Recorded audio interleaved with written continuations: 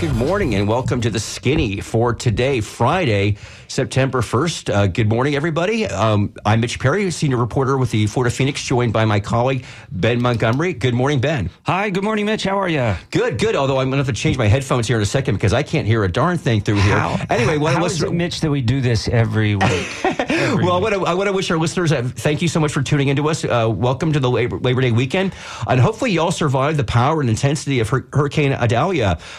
It did not, of course, hit Tampa Bay directly. Unfortunately, it did nail our friends up the coast, to the Nature Coast. We'll definitely be talking about that later in the program.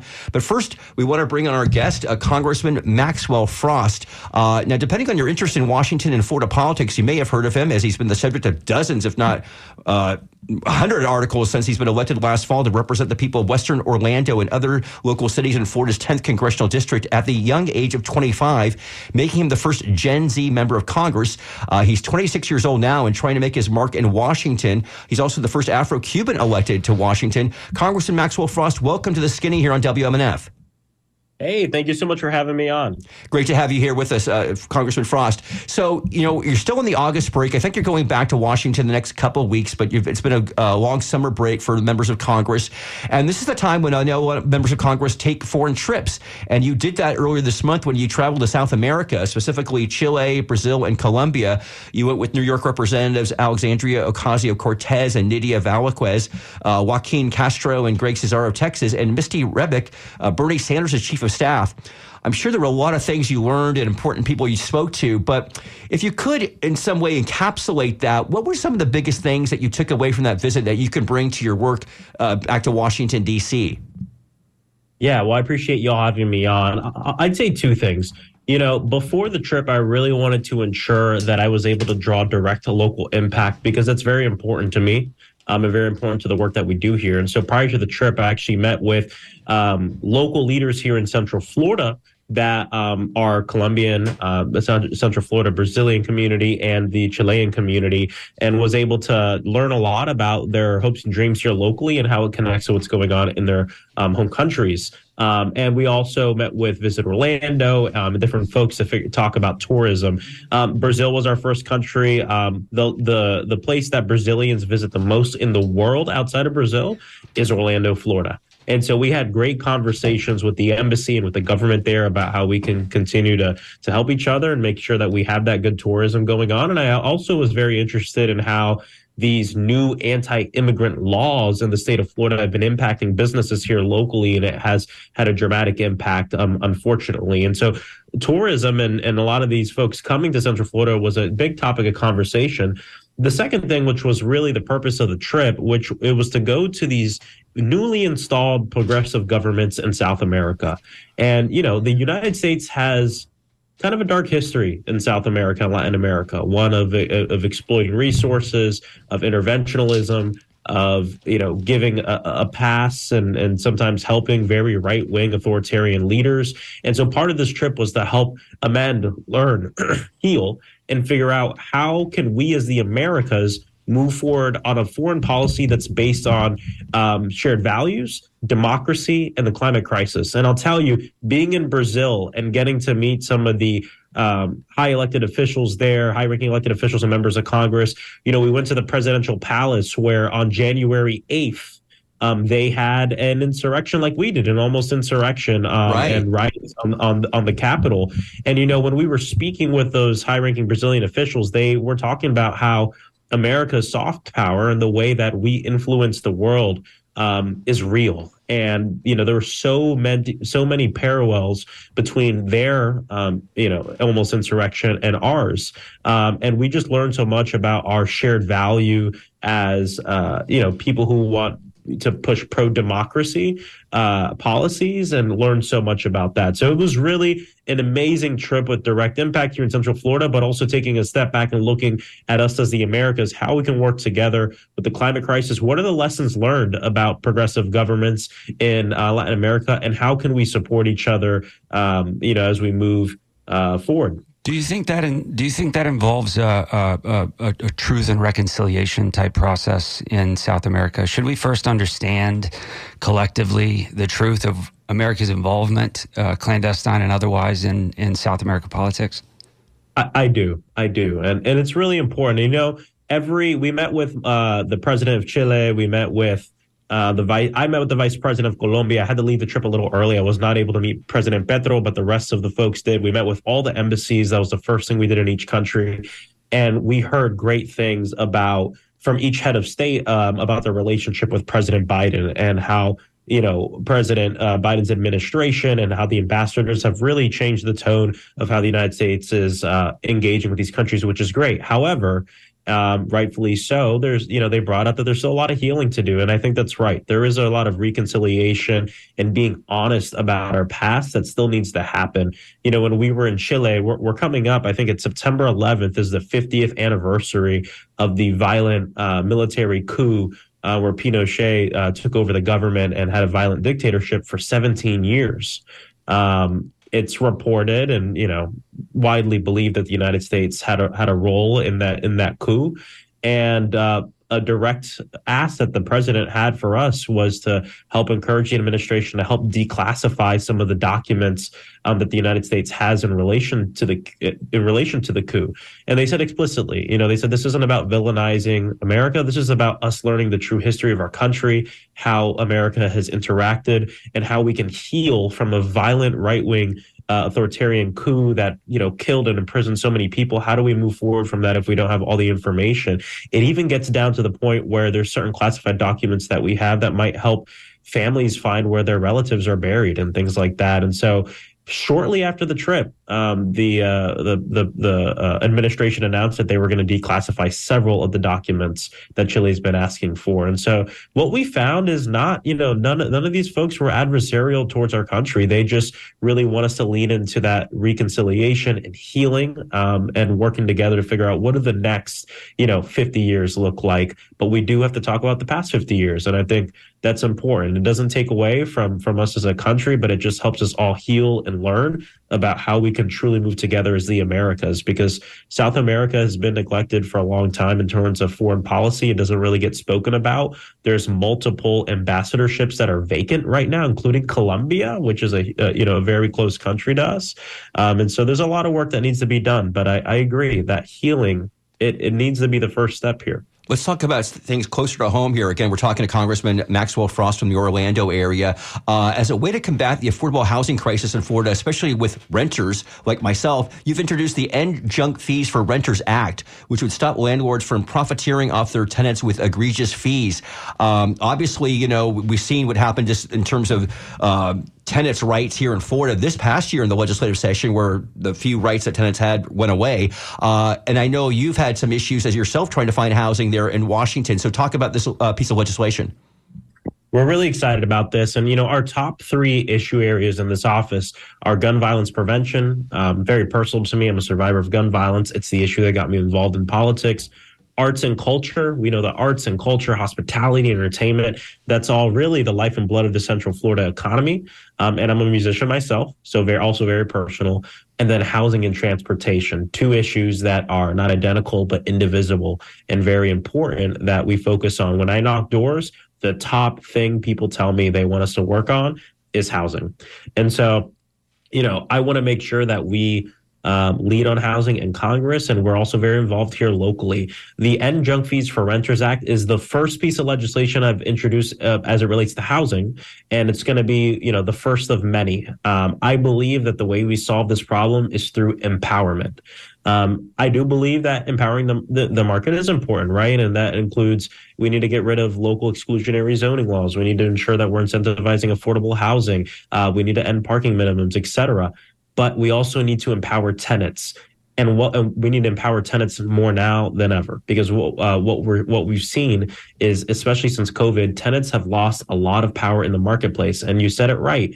The affordable housing bill that was passed that had a lot of good things, but also had egregious things in it that was passed by the Florida State Legislature, essentially preempts and takes away our ability as a community to be able to vote on issues related to local housing, things like rent stabilization. And you're right, Florida has some of the worst tenant protections in the entire country. And what we did have is now virtually doesn't exist. And so it's important that tenants have protection. My first bill on this End Junk Fees for Renters Act does exactly what it sounds like. It ends junk fees for renters. And what's a junk fee? Well, a junk fee is something that you're being charged for that really shouldn't be an additional charge. And what I always like to say is, look, it's one thing to make a profit from something, and it's another thing to profiteer off of something. And no one should be profiteering off of housing, especially when we're in a housing crisis. What are some junk fees? Well, you all have them on your bills, right? I have multiple people in my office who pay $100 to $150 extra as a part of their rent every month just to pay their rent online. Yes. We also found in our research that there are many landlords across the state of Florida that charge $60 every time a tenant sends a text, email, or calls the landlord to talk about something or ask for something to be fixed. $60 every time. Pet rent, which we all know about. The pets don't work. Not sure the pet should be paying a rent, right? And different things like that. And essentially what we've seen is a lot of landlords will charge you for services that they actually already have to provide. And it's just a way of nickel and diming our tenants. And it's something that shouldn't happen. And it's really about transparency here. What we know, and some folks have come up to me and said, Maxwell, how will this lower rent? A lot of these landlords might just roll those costs off into the, rent and make the rent higher. Okay, that's good too, because that means more transparency. The problem is you sign up, for, let's say you get a $2,000 a month studio in downtown Orlando or whatever, and then you get engaged in the lease. And then you get your first bill and whoa, there's $400 added on there that you didn't even know about from all these different fees that add up.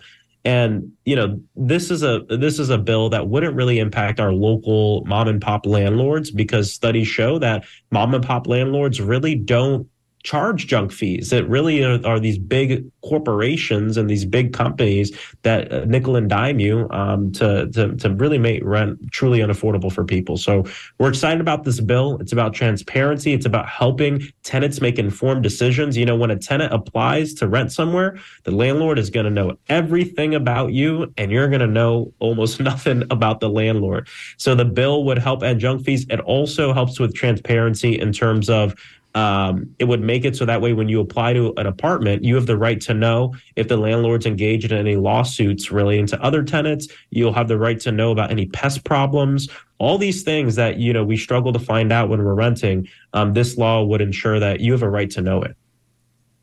Again, we're speaking with Congressman Maxwell Frost right now here on WMNF 88.5 FM. Now, Congressman Frost, I know you've been doing a lot of voter registration work and will continue to do so. I believe you're working on a concert this fall.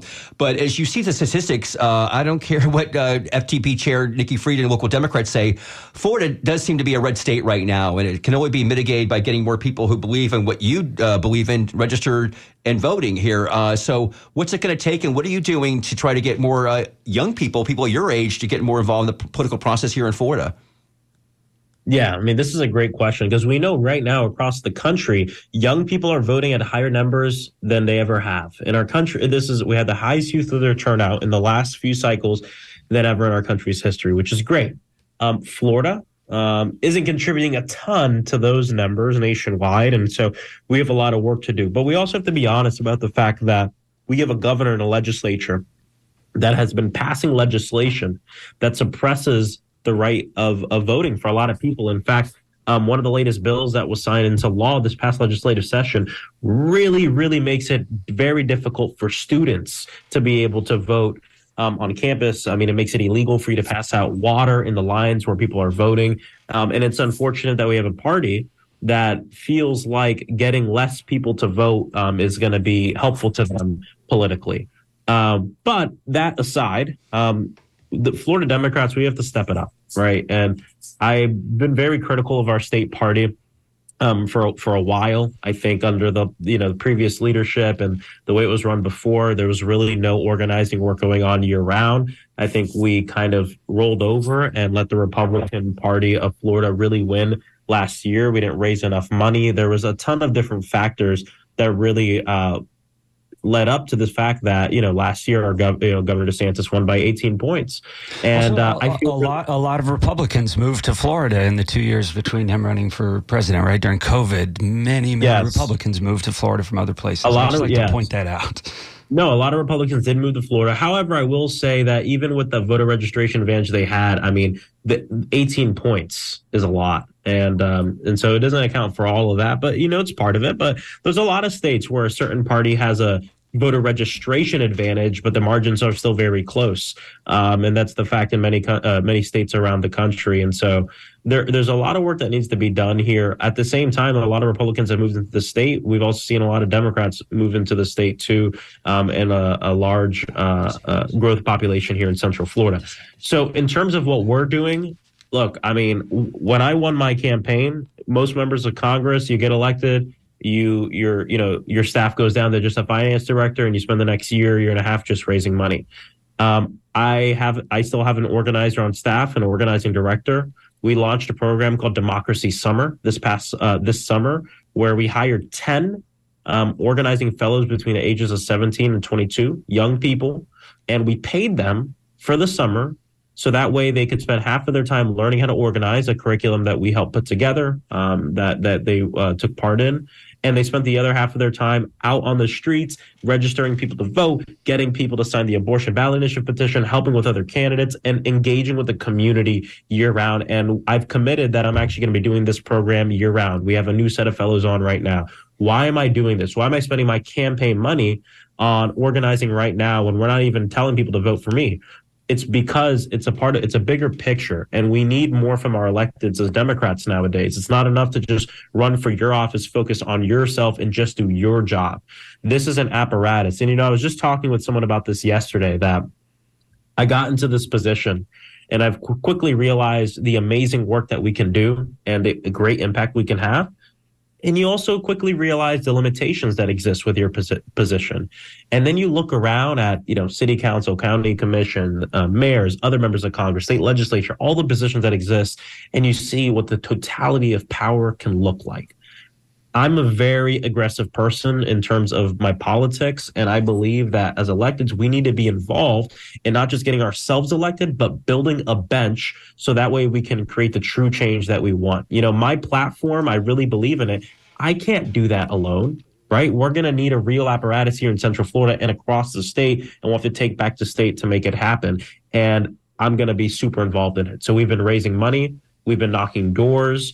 I'm actually planning a big voter registration concert for next year. We're going to meet people where they're at. We're never going to stop talking with our people, because I think folks are fed up with only being spoken with by their spoken to by their politician or by their leaders 3 months before Election Day. I've been going to a lot of churches and out in the community, and people will say, wow, usually we just see our folks election year or the months leading up to it. And that's the problem. You mentioned a concert. You have a background in organizing festivals. Am I right? You put together the Orlando Music Festival? Yeah, I have a small music festival my best friend and I put together called Mad Soul. It's a very small one, but we donate 100% of the proceeds to local nonprofits, one called Food Angels. But I've worked in music for a while. I went to the Osceola County School for the Arts, where I studied jazz drums. My father's a full-time musician here in town. And I've actually, at the same time as I've been working in politics, I've worked for festivals like Coachella, where I worked for 5 years. I've worked on different festivals across the country. I love music. I love live entertainment.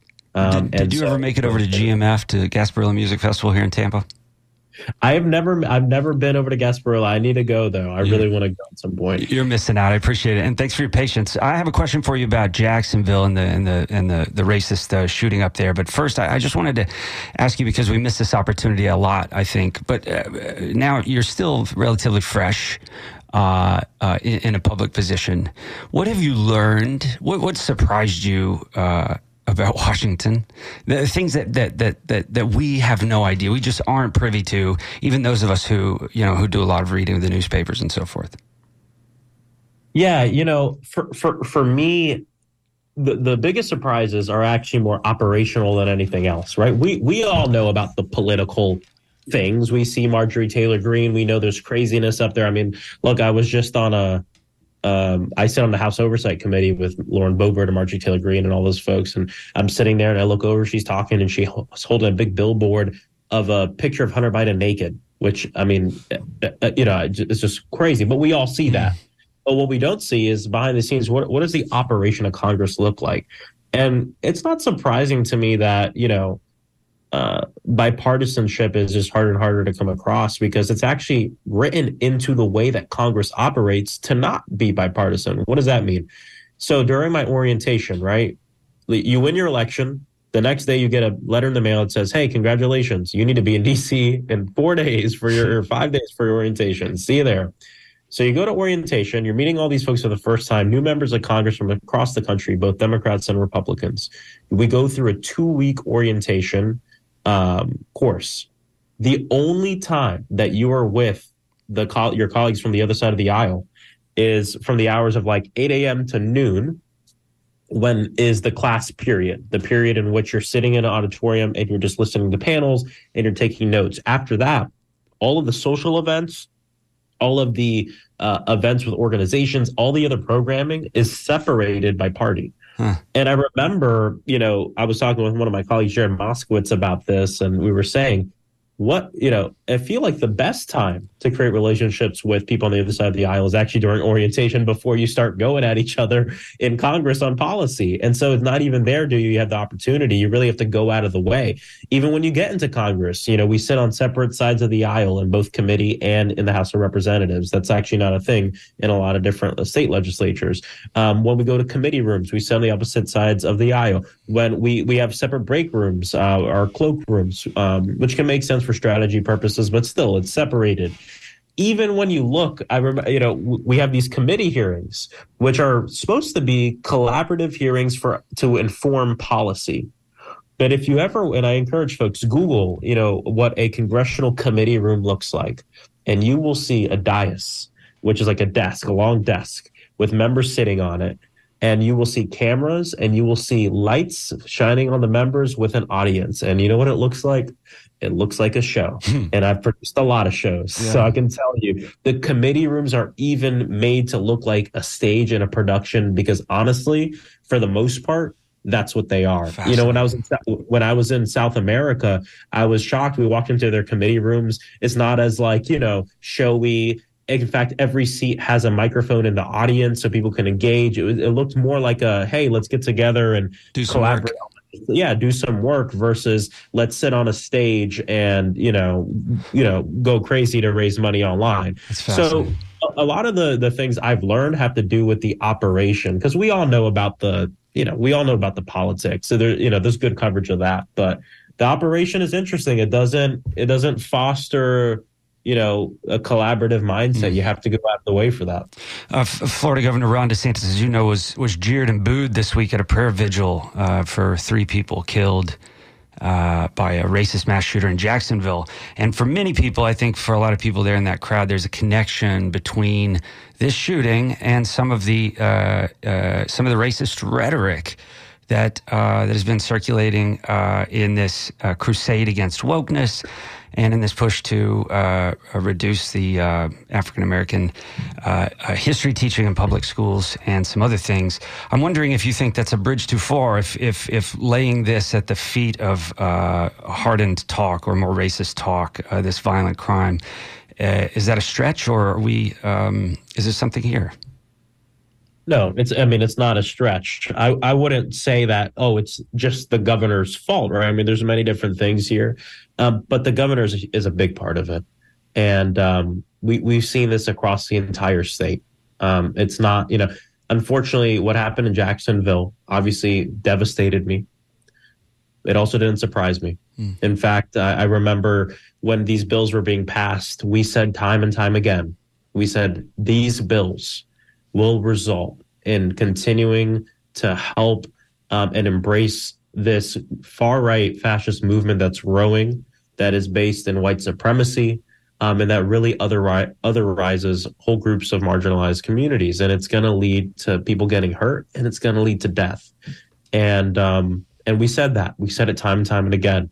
When these Nazis march on Disney and march here in Central Florida holding Ron DeSantis signs, we said, this needs to be dealt with, not just a statement, not just a press conference, but actually come together and figuring out how do we make it so that way Nazis don't feel comfortable marching around Central Florida in broad daylight holding Ron DeSantis signs, and we got crickets from the governor when it came to real, meaningful action on this. He has been embracing this far right movement that the killer and the murderer belonged to. And so I'm not he's going to sit here and say, oh, it's all the governor's fault. It's not what I'm saying. But he is a huge part, a big part of the rise in hate that we've seen come out of Florida. And, I don't know if we have enough time to really dive into this, but I encourage folks to check out. I did a ad hoc hearing in DC on the authoritarian problems that we're experiencing here in Florida. My staff provided I think it's over 18-page memo that details about the actions that the governor has taken and how it subverts democracy and how it's an abuse of power and how it's fueling hate. And I'll tell you this, we intentionally did not talk about policy differences in that memo. It's not about Democrats versus Republican. It's about democracy versus fascism, democracy versus an authoritarian leader. And the authoritarian fascist playbook is very simple, and it's been the same. You manufacture a problem. You crown yourself the protagonist in the story, the hero in the story. You pick a specific marginalized group, and you say it's their fault. And then you say, give me the power, and I'll deal with it. And this is what the governor's done. I encourage people to look at the receipts, look at the history here, whether it's been trans kids, whether it's been immigrants, whether it's been Black history. He's chosen things that maybe the majority of Floridians don't have a direct connection to, and so can easily otherize. And unfortunately, it will lead to people who decide to take it into their own hands. And in a state where, you're passing laws that make it easier for people to bring any gun, any place, anywhere, and at the same time, you're fueling hate against marginalized communities, you will have individuals who take it to heart and who go out and hunt Black people at a dollar store. And that's what happened in Jacksonville. Congressman Maxwell Frost, we know you have to go. One quick question we could before you go, and that is, we know, of course, you're considered the Gen Z president, Gen Z candidate or congressional member. I want to ask you quickly about Gen Z voters and President Joe Biden, because it seems like a lot of Gen Z voters are not into him. A New York Times Siena poll taken earlier this month showed that only 4% of voters 18 to 29 strongly approved of President Biden, just 36% overall. We've seen other studies say that as well. What are your thoughts about the president and how he connects with younger voters? Yeah, I mean, there's a lot of work we need to do. I'll say in terms of the policies that the president has been championing, young people are on board with that we want to defeat the climate crisis. We want to end gun violence. Let me take a step back. I don't speak for all young people, but generally, when we see this polling, this generation is the most progressive generation in the history of our country, wanting bold action on the issues that we care about. And there'll be ebbs and flows. We saw a few months ago, there's a poll that came out that showed young support for the president surging, and then it came down a little bit, and then it was surging. So there's a lot of work we need to do to ensure they know about the great things he's passed and how it directly connects to our future. But let's be honest, it's looking like this next election year is going to be a repeat of 2020. And I always like to joke that young people don't often like doing the same thing twice. And sometimes that can be discouraging for people, even seeing someone like Donald Trump again being elevated to that position. And so there's a lot of work we need to do in just meeting young people where they're at. And what I've told the campaign and what we've expressed to the administration is, let's keep talking about the future and what we believe in, and making sure that young people see themselves as a part of that. The president doing this great work on student debt relief. We know that it's, the Supreme Court struck it down. Within 24 hours, he turned around and said, all right, here's the next plan. And so we've encouraged the president to move quickly on that next plan. And I think, when he's successful on that, and as we continue to see good action on gun violence and climate, those numbers will go up. All right, Congressman Maxwell Frost from the Florida's 10th Congressional District in the Orlando area. Thanks so much for taking time for us this morning on The Skinny here on WMNF. Thanks for having me on. All right. Well, there is Congressman Maxwell Frost, all of 26 years old, making his mark in Washington, D.C. We talked about it there right at the end, but I'd like to dwell on this for a second longer. And by the way, I'd like to invite listeners to chime in on this, because I'm curious what people think. If you'd like to talk about this, call us at 813-239-9663 or send an email to dj@wmnf.org. As I mentioned earlier, Florida Governor Ron DeSantis was jeered and booed this week at a prayer vigil for those killed and wounded by a racist shooter in Jacksonville. We're going to play this clip. Well, thank you for doing this. I want to just say to the Councilwoman, I got you. Don't worry about it. We've already been looking to identify funds to be able to help, one, make sure there's adequate security for Edward Waters College. We are not going to allow these institutions to be targeted by people.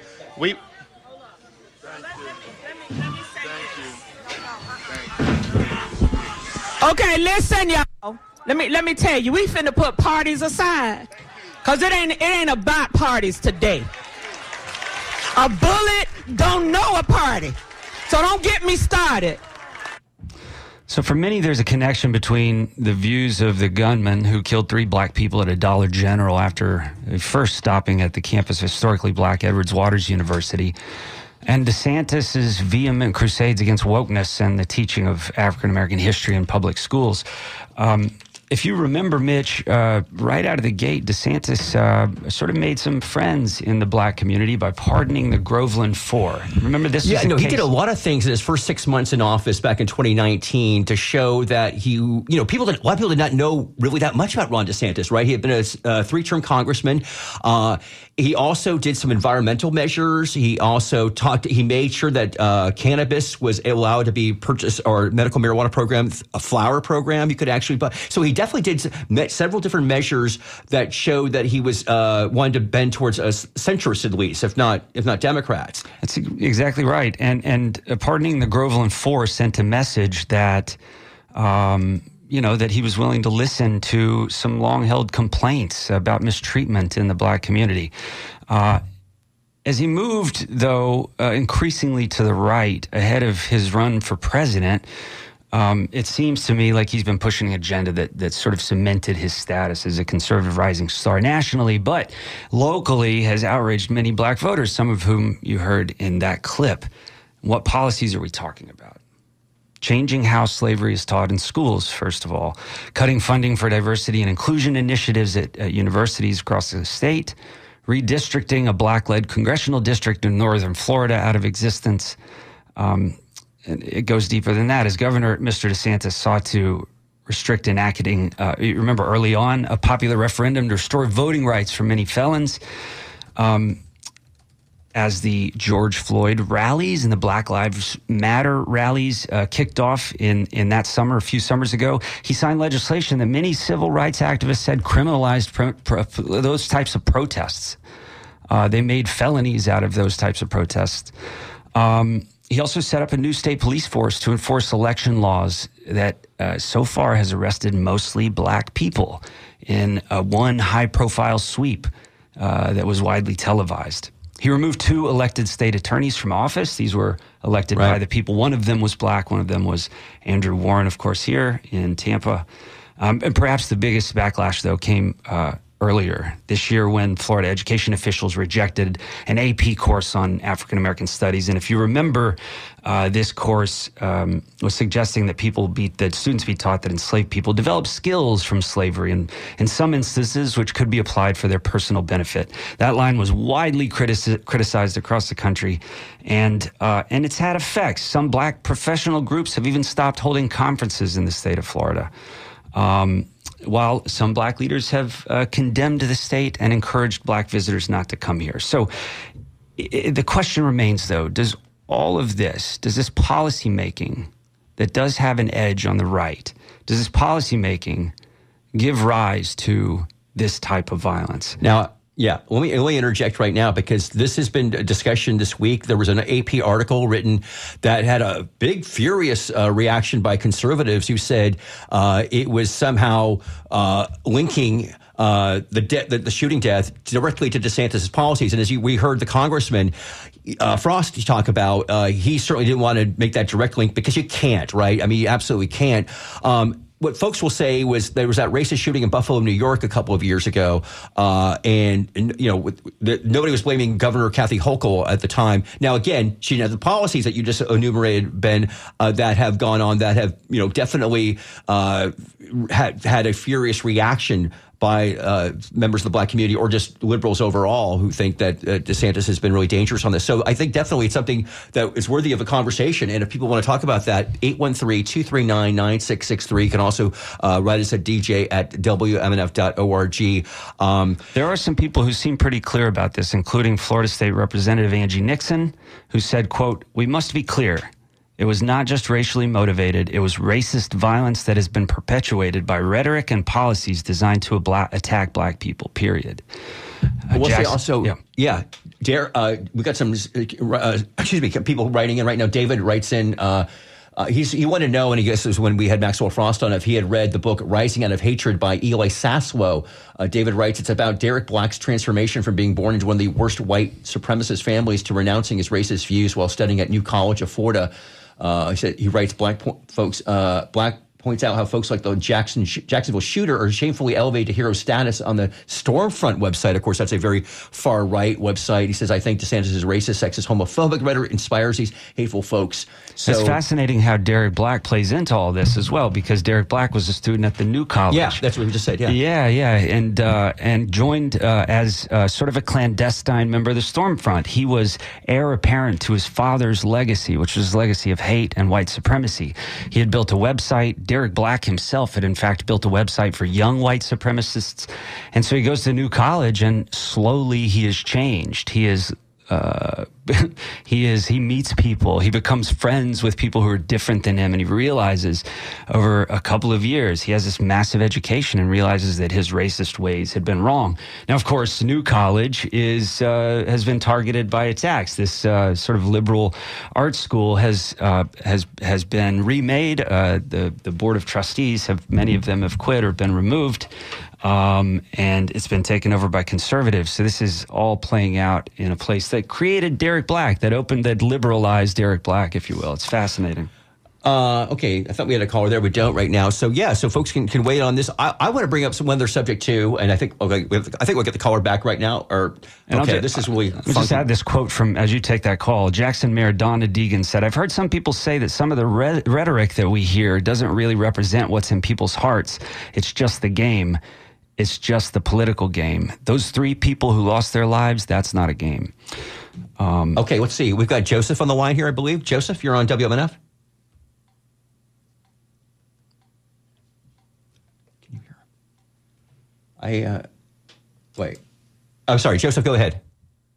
Am I on? Yes, sir. Yes, you are on.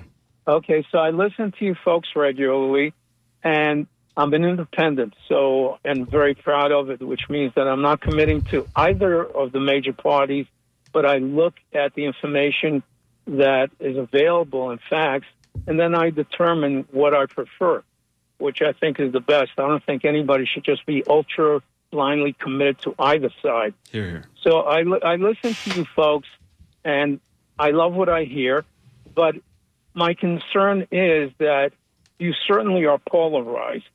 And I think that for any media to be polarized either right or left is dangerous, because you color and paint extremely to the left, extremely so.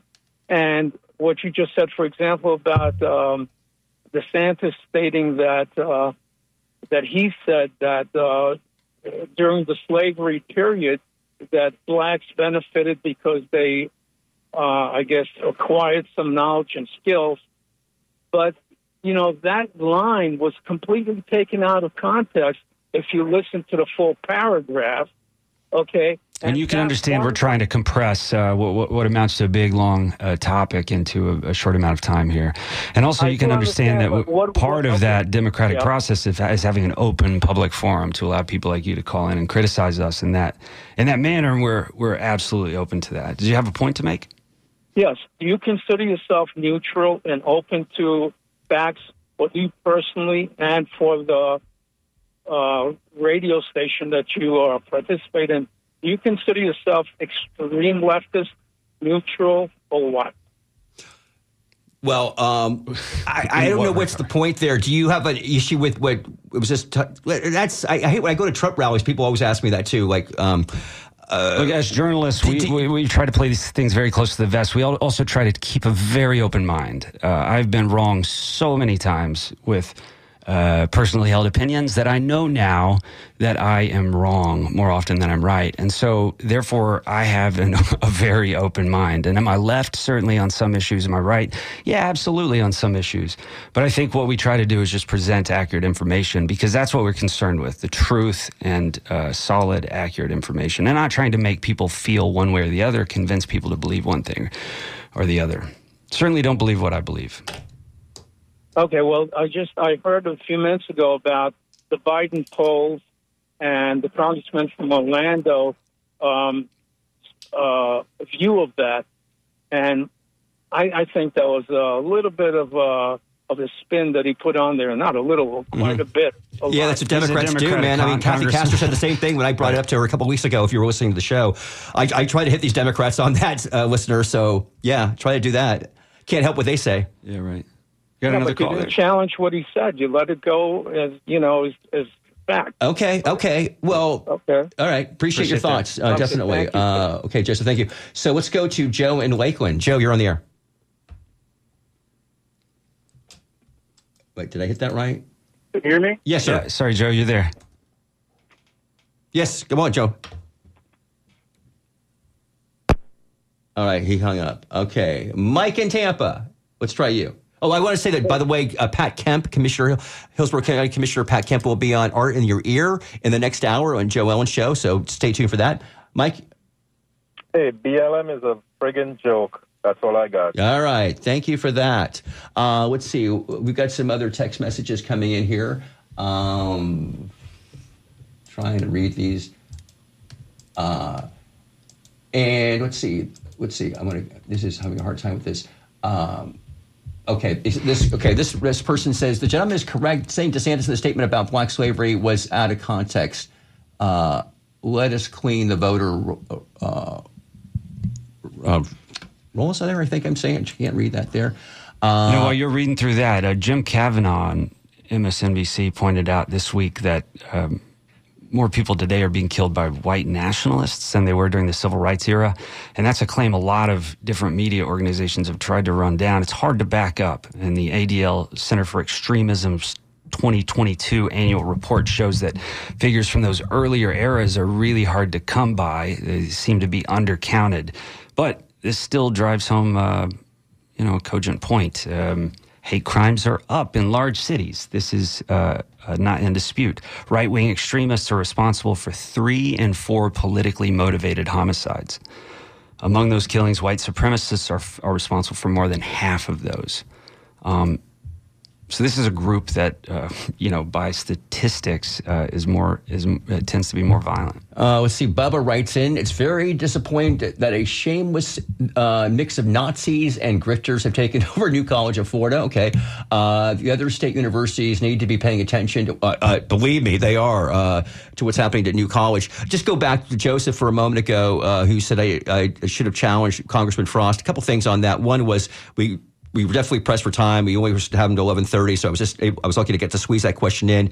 But look, I mean, I wanted to ask him that question because I wanted to hear what he said. And you're right, Joseph. He gave us a party. Same thing happened to Kathy Castor. I try to ask these Democrats about Joe Biden because I think, Ben, I see these polls out there. I mean, they are what they are. Established Democrats are going to give you the spin, though. They are, and I'm not. Same thing with Republican when it comes to party line. Does this hamstring the party, though, that they can't have an honest conversation? Right, about I think it does because the fact of the matter is, look, I have this weird notion. I've said this on the air that I somehow don't think it's going to be Joe Biden versus Donald Trump, which there's no evidence to indicate that will not be the case. By the way, so it's kind of what am I thinking here? Only because I just feel in history of politics, things that always seem like they're going to happen just don't always happen like that. And there's still a long time. We're still, now it's September, so we're getting a little closer towards the conventions from next summer. Joe Biden, by the way, we should say Joe Biden's going to be in Florida tomorrow. He's going to be up in the Nature Coast, the Big Bend area, to visit watch the recovery efforts of Hurricane Idalia. And this is important for Biden, by the way, because he did not have a shining moment with the situation in Hawaii and Maui. If you might recall, a week and a half ago, he was asked about it at one point, and he said, he ultimately went out there, but he had said no comment, and the White House said, he didn't hear the question. Well, that's the problem, maybe, that he didn't hear I don't know. I think that it's very important for Joe Biden to show up. I think it's nice, by the way. We'll see if he meets with DeSantis. They've done that twice over these natural disasters, back in Surfside in 21 and the last year in Fort Myers. So, Mitch, I wonder, having been a political observer for a long time, I wonder whether we're making too much about, just in this age of like quick clip television, internet meme type stuff. I wonder if we're making too much about these old guys pausing. Oh, you mean like Mitch McConnell? Like Mitch McConnell and like Joe Biden occasionally. Is this a big deal that someone pauses for a moment before addressing? I think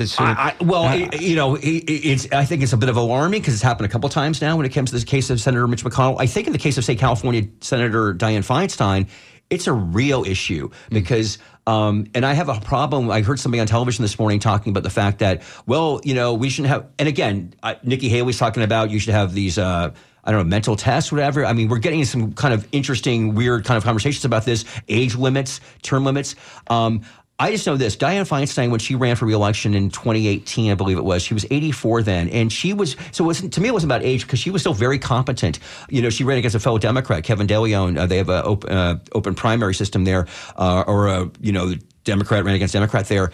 And so I don't think there's that was much question about her competence where there is now. And I hear some people saying, well, just let her allow her to run her term out, which is next year. I don't think she's doing a very good job of the state of California right now, because if you've seen her, you see her talk right now, I think it's different. Joe Biden, it's a little different. And again, it's maybe the age is not necessarily a factor, because I know 85-year-olds who are got it together, but it's the cognition factor, the mental acuity, I think that is concerning some people. I guess I just mean the cameras are always on. They're always running. You're going to catch moments when someone is blank-faced. Yeah. This happens, right? And it happens not just to them. And I remember only a few weeks ago this happening to someone, I think, on a national television program. She, forgetting the context of this, but she got stunned, and it became a viral meme because she couldn't answer a question that had been asked of her. Right. I'm wondering if we're just making too much about it in this day and age where those clips are accessible on Instagram and Facebook. Yeah, I get where you're coming from. And certainly people freeze up all the time. Short-term memory loss, man. It's a terrible thing. Let's go to John in Port Richey. John, let's hear. John, you're on the air. Hey, thanks for the show, guys. About bias. I understand that there's bias in the media, and you have to realize that there's bias in the media. And personally, I don't see anything wrong with the bias in the media because you know where they're coming from. But there's a difference between when you as a reporter, and people say, well, I'm neutral. I don't think anybody can be neutral because you bring to your point of view your perspective from your life experience, and you always have an outlook based on your own perspective, which makes you biased. But anyways, so going back to news people, there are some news people that can remain somewhat neutral and give you just the facts. But there's also, when you look at that, well, what stories do they choose to cover? Well, then you bring in the bias. Right. What really bothers me, and I see this on the right-wing media, is there's not bias. There's just outright lying. I mean, they're telling their listeners that Joe Biden said in front of the American Foreign Council that he was going to withhold that $1 billion if they didn't fire that prosecutor. But then he said, well, don't ask me, go ask Obama. And then that makes me wonder, why would Obama want to stop an investigation into Hunter Biden's son and risk charges of coercion? Why would he do that? Why would the International Monetary Fund do that? Why would the European Union do that? Why would Republican senators like Bob Corker do that? Go back and read the transcripts from 2014. There's a Senate hearing where they talk about the Americans withholding that $1 billion. That was American foreign policy. They won't state that on conservative media. They just play the clip, spin it to what they want. That's not bias. That's just plain lying. Thanks. Thanks for the call.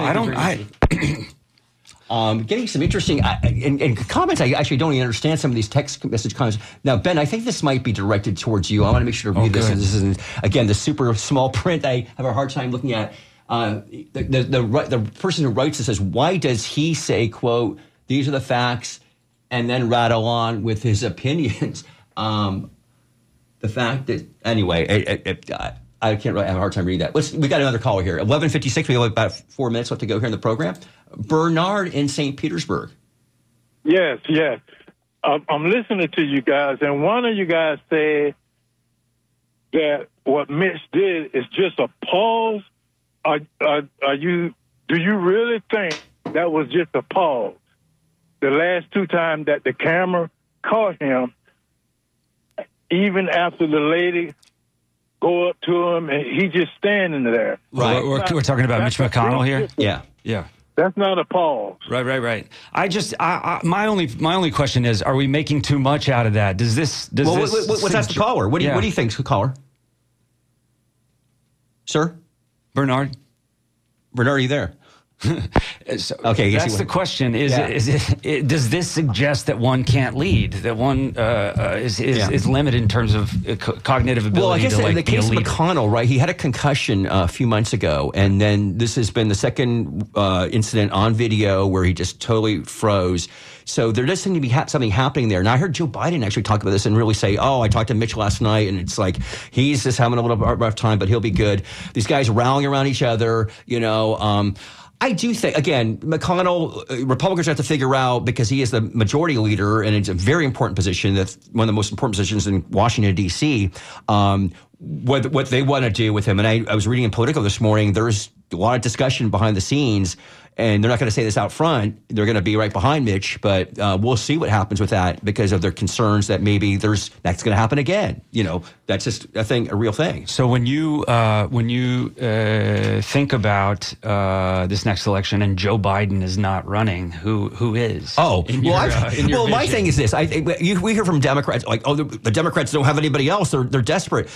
I think there's a lot of good candidates. They're all waiting in the wings. They don't want to be impolite. I mean, I'm talking about some of these governors, whether it's Gretchen Whitmer in Michigan, Gavin Newsom in California, Jared Polis in Colorado, J.B. Pritzker in Illinois, and some of the people who ran in 2020, Cory Booker, New Jersey Senator, Claude Bouchard. Again, most of these people are not going to show any indication that Newsom has, right? Newsom will be debating Ron DeSantis in a couple of months, which there was an article, I think, the other day saying, like, the White House is going a little bit, feeling a little funny about this now because, again, nobody's going to come out. Now, again, we should also say Vice President Kamala Harris is there, and the perception is, her poll numbers are horrible.